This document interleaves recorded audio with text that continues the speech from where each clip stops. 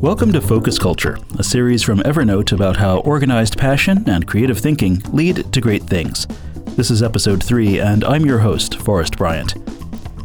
Science education matters more today than at any point in human history. On the one hand, we're surrounded by technology that shapes our lives as individuals and as a society. On the other, humans are having an ever larger impact on our environment, altering the landscape, changing ecological balances, and even affecting global climate. What does it all mean for us and for generations to come? Well, we depend on professional scientists to investigate these topics and offer answers. But those of us who aren't in science or academia have a responsibility as well. After all, the more you and I know about the world and how it works, the more deeply we appreciate nature. The better our understanding of the forces that shape our environment, the better prepared we are to take care of our world and face new challenges, not just socially or politically, but literally in our own backyards. Rebecca Johnson knows this better than most. She's the citizen science lead at the California Academy of Sciences. Rebecca's job is to get ordinary people excited about science. She does that by leading projects where regular folks like you and me help scientists make observations, gather data, and discover what's happening on a local level. And that helps all of us. We asked Rebecca to tell us what citizen science is all about, and I love her passion and focus on this issue. I think you will too. Oh, by the way, this podcast is just one part of the story. After you've listened to Rebecca, be sure to check out our Medium article and video about the California Academy of Sciences. You'll find those online at medium.com/focus-culture. But first, Rebecca Johnson. So Rebecca Johnson, thanks so much for taking a little time to join us. Oh, thanks for having me. I'm glad to be chatting with you. Tell us a little bit about your role at the California Academy of Sciences. I co-direct our citizen science department here at the Academy. It's a department within our research division. And in our department, we work to get people who aren't paid to be scientists participating in science. And the main thing we do is work to encourage people to make and share the observations or pictures that they take of plants and animals, whether it's in their everyday life, like walking through the park or walking to their car, or through events that we organize. So the Academy is kind of a unique place, right? It's a natural history museum, but it's more than that. Yeah, it's super unique place. It's amazing. And it's a public-facing natural history museum, right? So when you come, you can see the Africa Hall, you can see the giraffe dioramas and things. We have an amazing planetarium and an aquarium and then other exhibits. But then behind the scenes, not only do we have aquarists and folks that design those exhibits and then take care of the public floor, we also have a research division of about 100 folks, about 90 scientists, 100 scientists. And we all work in different ways to understand the diversity of life, how things are related to each other. So evolution, we do a lot of genomics research. We also maintain and take care of millions of scientific collections, which means specimens of plants and animals that have been collected all over the world, here in California, over the last 200 years. And you are a working scientist yourself. I know your academic specialty is in the evolutionary history of nudibranchs. Is that right? That's right, which means I've figured out how a bunch of different beautiful species of sea slugs are related to each other. I started out working on nudibranchs because I'm really interested in the evolution of color, like how color pattern evolves. These slugs, like marine slugs, are like the most beautiful slugs you'll ever see. They're all kinds of different colors, pink, purple, orange. And many of them share a common color pattern. They're like mimics, kind of like maybe the more familiar story that we hear about butterflies.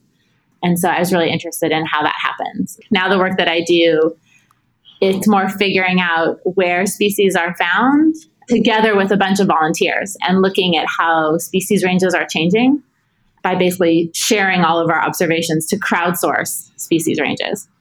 So this ties in, I guess, directly with the whole notion of citizen science. Mm-hmm. So what is citizen science exactly? This is real science. This is not just like giving somebody a do-at-home science experiment that makes something squirt out of a bottle. This is actual scientific work. Yeah. The way I like to describe it is all kinds of people working together to further the scientific endeavor.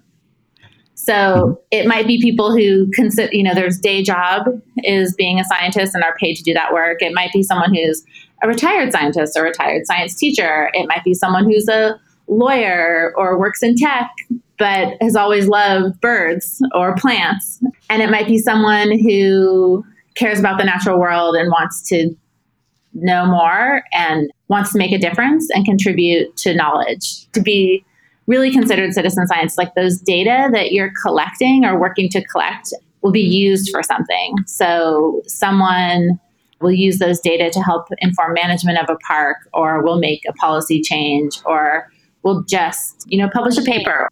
So how big does this go? What kinds of questions can be answered through a citizen science project?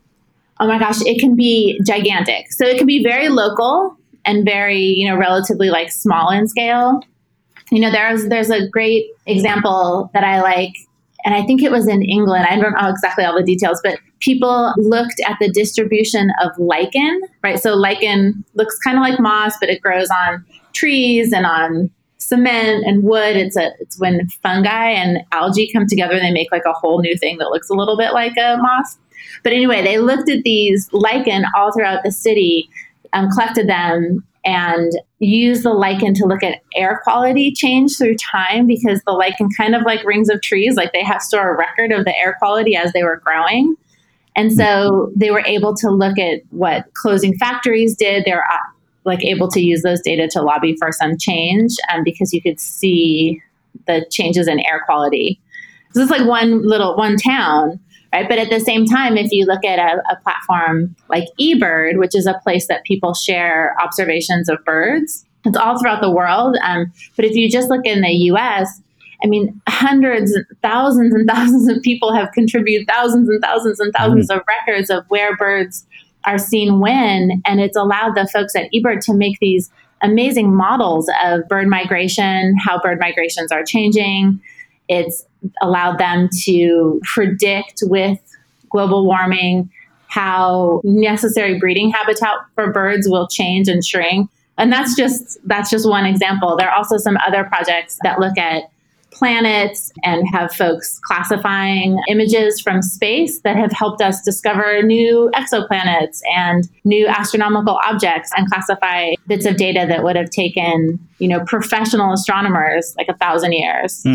Yeah, that's amazing that you can not only get these really valuable results, and they can spark real change in communities or even on a larger scale, but also that this is a great way to get people engaged with science in a way that possibly, probably they hadn't been before.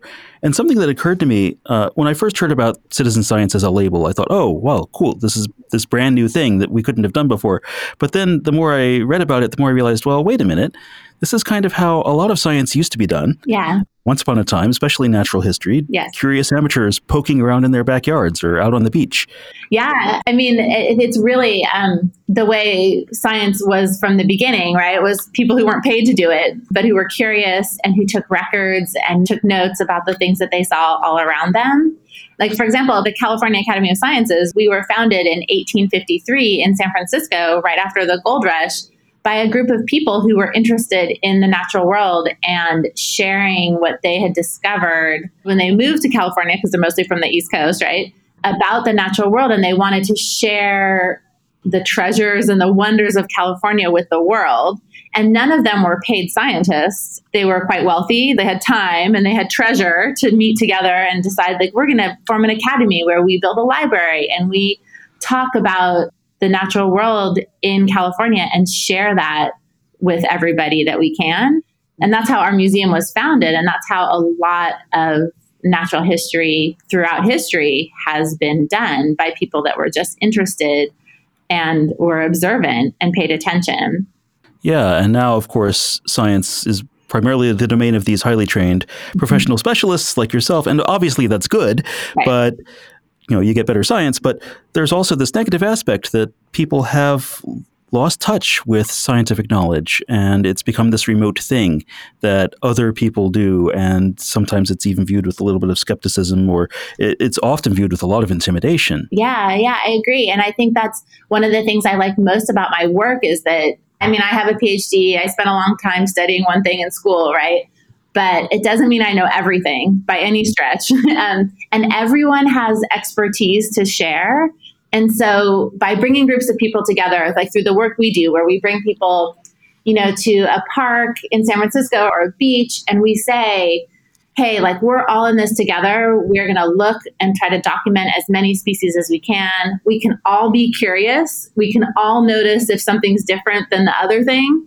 We can all take a good picture, because what we do is we have people use an app called iNaturalist, where you just have to take a great picture. It's automatically geolocated and date and timestamp because it's on your phone. And everybody can share in that awe and wonder of discovery that I think is one of the most joyful things about living, but also just about being a scientist, is that you get to see something new. But everyone can have that. It's not just limited to someone who, went to school for 8 extra years. And there are so many different ways that something like this can take hold, too. A lot of the things I know that you're doing at the Cal Academy are very much hands-on, people actually getting out into the world and experiencing things. I realized that I've been doing a kind of citizen science for years and never thought of it in that way. I've been donating spare computer cycles to initiatives like SETI at Home and the World Community Grid that IBN runs. So that's another way that people can do this. But I think there's something different about actually getting outside and doing the work yourself, isn't there?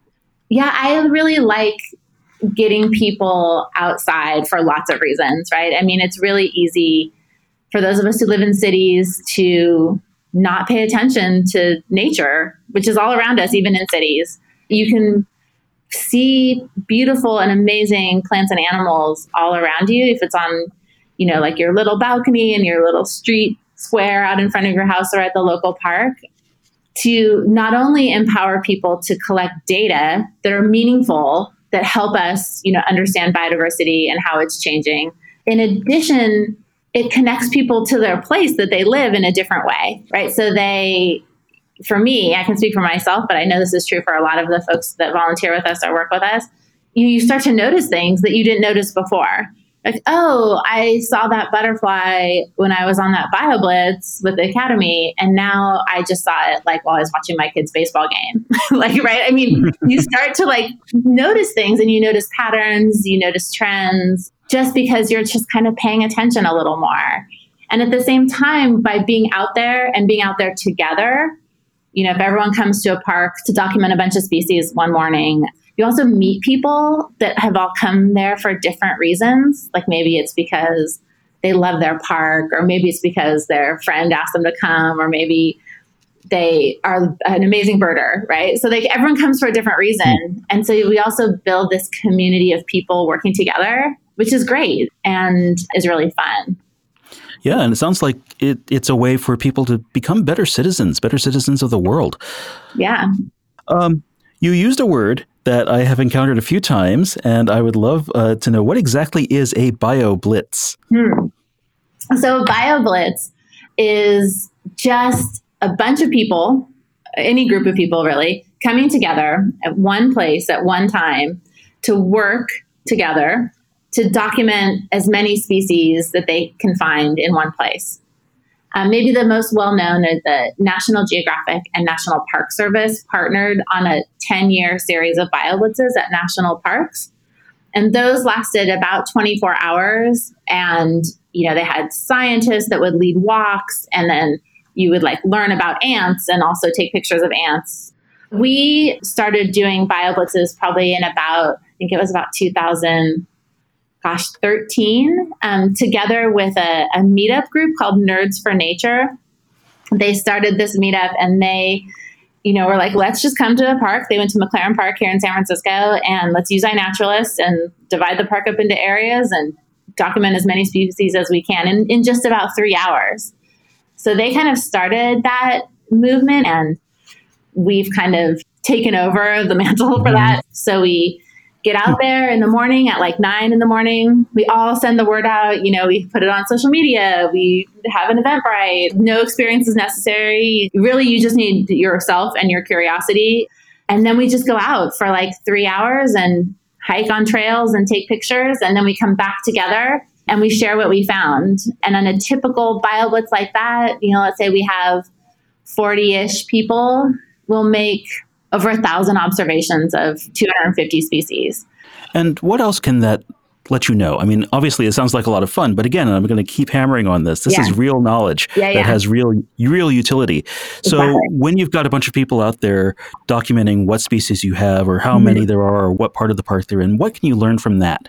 And there are many, many things you can learn, but a couple of good examples are, the folks that are charged with managing the parks, let's say San Mateo County Parks in this case, they have a lot of land to manage and not a lot of eyes all the time on the ground. And so getting these data can help them find invasive species, but kind of like an early detection. We also can find new species that hadn't been documented before, things that are just kind of increase our knowledge of what is where, which is key for conservation and for planning. And so the people that are managing the parks have the best knowledge to make decisions.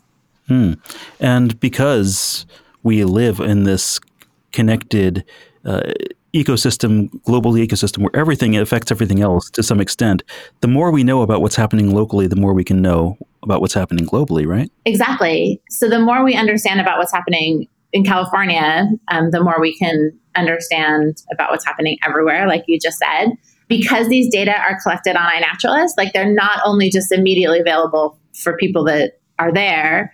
iNat is open, freely available data that anyone can search and download. And so scientists that are interested in questions like, how is the range of plant X changing, or where is this plant found now?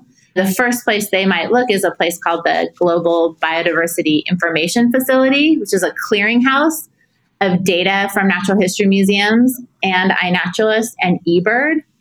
So it's locally relevant, it's globally relevant, and especially at this time, where things are changing really quickly, to know where things are found now is really important. And collectively, this knowledge helps us understand big patterns of biodiversity and how they're changing. And we can't actually get the kind of data at the scale we need without people everywhere making and sharing observations.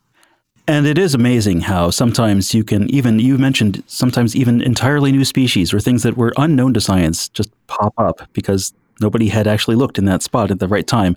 Does citizen science have a role to play in the solution to this problem? It definitely does. I mean, well, the one thing to remember about citizen science is it's not free just because volunteers are doing it. So it can be more cost effective in some ways, right? But it still takes organization and people to run programs and to organize people and to share results and all those things. So it's important to remember that it can be cheaper and easier to fund in some ways, but it's not free. But one of the great things, like you said, is that not only is it a way to gather different kinds of data, but ideally, when people participate in science, citizen science, like the biodiversity work that I've described, or any kind of citizen science, it helps them feel more connected to science in general and to recognize the role that science plays in our everyday lives, like in ways that we don't even think about. Like when we look at our weather app, like we don't think about all the things that had to happen to get that weather data to us. It's my hope that one of the things that we are also doing is building a community of advocates for science. And so when funding is short, when people want to cut, the budget for the National Science Foundation or for NOAA, that there's a new kind of understanding or an increased understanding of the value of science to help everyone, not just specific scientists, right? Because I think there's this myth that like scientists are just like out there trying to make money for themselves. We see that in the climate change debate, like from the other side, which nothing could be further from the truth. So I like the idea that I can help build a space that helps build a more science literate society, and people seeing that their data and their observations are worthwhile for science, but that science is meaningful and important to protect. So your enthusiasm for this is obvious and infectious. How many projects is your team working on right now? You must be really busy. We're pretty busy. We have a little team of 4 in our citizen science department. So me and my co-director, Allison Youngs, and then we have 2 staff members, Annie and Gio. And so we're working on, I would say, 3 kind of big projects, and almost everything we do falls under those projects. So the one that's coming up first, I'll go in order, is something called the City Nature Challenge. And that is a global nature documentation contest between city metro areas. We co-organized that with the Los Angeles County Natural History Museum. And so a few years ago, in I guess 2016, we started this contest between our two museums to say, hey, like over a week, who can make the most iNaturalist observations in your city? This year in 2019, so it's the weekend of, it's 4 days starting April 26th. And I think as of right now, there are about 160 cities that are participating. So most cities, many, many cities, I should say, especially in North America and Europe, many, many cities are participating. We do have cities participating in Africa and Asia and Australia, hopefully some folks from Antarctica down at the station, so we can have all 7 continents. We definitely have a big South American contingent as well. Wow. Okay, so that's one thing your team is doing. That's one thing, just one. And then our other big project is called a Snapshot Cal Coast. So that's just here in California. And this also will be the 4th year of that program. And with that program, Allison and I are both marine biologists, and we do a lot of coastal work. And we have partnered over the past few years with the state of California to get a bunch of people out on the coast over about a week in the summer. So everywhere in California, so from Del Norte County to San Diego County, to get everybody out over a week, making and sharing observations of coastal plants and animals to help us understand coastal species ranges and how they're changing. So we get this snapshot in time and we're like, this is where everything is right now in June of 2018. And then how has that changed in June of 2019? Again, anybody can do that, like anywhere on the coast in California over this year. It's June 1st to June 16th. And really it is just make iNaturalist observations along the coast, and they'll be part of our project and help us understand species ranges. And we have a new employee, Gio, who's a research scientist who's funded by the state of California to help us understand how these data can be used to inform marine protected area management. So it's super, super exciting. He's a modeler, and so he's modeling all these data. Wow. And helping us understand how we can best use them. That's awesome. So it's super awesome, right? Like one person's picture of like a sea anemone is going to be modeled to help us understand how we can protect coastal resources. It's pretty good.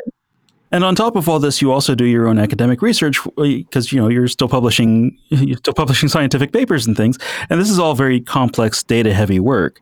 So whenever I'm talking to somebody who has to deal with this much stuff, I want to know, how do you personally stay organized and balanced on a day-to-day basis? So I am kind of a pen and paper to-do list person. Uh-huh. I find it very important for me to like write things down instead of, I spend so much time typing. So when I have to-do lists and things to do, to organize myself, I usually have like a task specific to-do list. When it gets really crazy, right? There's one that's like City Nature Challenge, one that's Snapshot Cal Coast, one that's, we have a couple other projects. So writing things down, keeping a really, really good calendar, and sharing. Like I hardly ever use documents that aren't shared. But just getting it all down, that's the main thing, right? I think getting it all down, right? Yeah. I mean, I used to be really good at, I could just remember everything, but that's actually not, I can't do it anymore.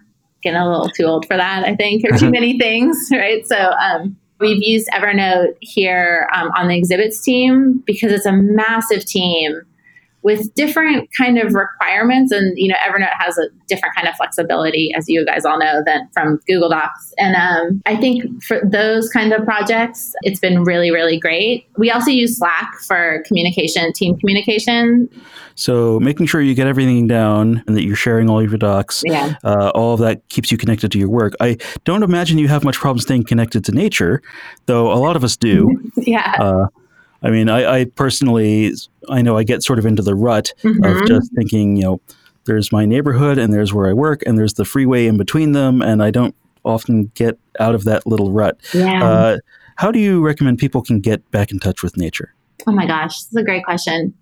So I think just making a little bit of time wherever you live to be outside, right? So it doesn't mean you have to be like, get all your REI gear on and go hiking. It's really just, take time to walk somewhere outside if you can. It doesn't even have to be to a park. but just outside. If you need to take a bus to get a little further, if there aren't any trees really, or street trees where you live, some people live downtown where there's not a ton. Although on Market Street here in San Francisco, there are all these London plane trees along the sides, like just the trees that are on the sides of Market Street. And there's a butterfly, the Western tiger swallowtail, that uses those trees. Its behavior is such that it kind of thinks that Market Street is a river and those trees are the banks of a river. So you can be walking down Market Street, like with everybody else, going to BART or going to your office, and these butterflies are flying above and using these plane trees for part of their habitat, which is amazing. So you don't have to go out of the city. I think it's really just saying, okay, I'm going to walk for like 10 or 15 minutes, and I'm going to put my phone in my pocket until I see something I want to take a picture of, but I'm not going to be looking at my phone. And just kind of pay attention and see what you might see. And it might be walking into a park in a way you don't do, like walking across the park instead of walking around the park. Or it might just be like finding a bench somewhere and just sitting still for a little bit and waiting to see what moves around you, which can be kind of hard for us, right? Like sitting still for 5 or 10 minutes. Or if you're walking along, this is something I like to do in the city by myself and also with my kids, is if you're walking and you see a log, like in the city park, right, you just turn it over. And underneath, there are all these mushrooms and sometimes salamanders and pill bugs and snails and slugs. And it's all just underneath because there's a little water. And so just like kind of thinking, like, where might cool things live? Like if I wanted to live in the city, in this park, where would I be? Yeah, just that whole notion of being observant and curious wherever you are. Yeah. You used the example of the trees along Market Street in San Francisco. I've seen those so many times, it never even occurred to me to wonder what they were. Right. Now I know they're London plane trees, but just, paying attention to that and finding out those things. Yeah. There's a great book this guy Nathaniel Johnson wrote called Unseen City. And it's about that same thing. Like he lived in the city with his daughter. I think they live in Berkeley now, but he started paying attention because she was like walking really slow. He was like 3. And she started asking questions about trees. And he's like, I don't know anything about what she's talking about. And so he takes a kind of deep dive into some local species that are pretty easy to see in cities. Yeah. So we've covered a lot of territory here. If someone wants to get more involved in their world, get more involved in citizen science, what's step 1? So step 1 is paying attention, like we said, just in general. And then I think, if you wanted to find out about our events at the Academy on our website, if you just Google Cal Academy Citizen Science, you'll find our site. There will be a bunch of events in that City Nature Challenge week in April. So you can look out for those. And really, like wherever you are, you can just put in your Google, like citizen science near me. And there are some clearinghouses and places to find. There's one called SciStarter. But sometimes just looking around is a nice way, just by looking online and finding what's around you. All right. So wherever you are, go look around, find out what citizen science is happening, get outside and participate. It's good for you. It's good for your community. It's good for science. It's good for the world. Yeah. And anybody can download iNaturalist. So the first thing I would say, look at our website, but also, download iNaturalist, make yourself a login. Take a minute to start, like what we were saying, walk outside in your backyard or on the street and try to take 10 pictures of 10 different things. The app, not only does the community help you identify things, there's amazing AI that will suggest what you've seen to you. And those suggestions are built all on observations made by the community and identifications made by the community. So it can help you know what that crazy spider is in your bathroom or whatever you see, like that plant that you've always wondered about on Market Street or in front of your house. So try it on iNaturalist. That is literally just the letter I and the word naturalist, right? Literally, yes. All right. Okay. Rebecca Johnson, thank you so much for taking the time to chat. This has been really inspiring. Oh, thank you so much. It's been great to talk. I hope to see you out on a BioBlitz sometime. I think you will. Awesome.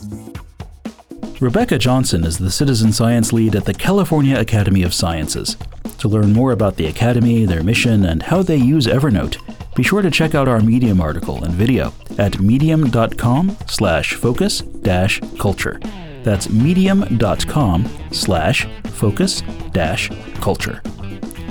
If you'd like to dip your feet into the world of citizen science, visit the Academy online at calacademy.org.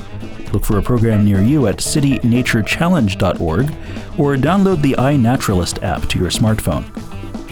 You've been listening to Focus Culture, produced by Evernote, the place to find your focus at work, at home, and everywhere in between. Get started for free at evernote.com. Download the Evernote app on your iOS or Android device, or look for us in the Windows Store or the Apple App Store. For more tips and stories from the Evernote team, be sure to follow us on Twitter, Instagram, Facebook, LinkedIn, and Medium. I'm Forrest Bryant. Our producer is Stacey Bailey, and our audio engineer is Jay Shilladay. Thanks to Rebecca Johnson for joining me in this episode, and thank you for listening. Until next time, stay focused.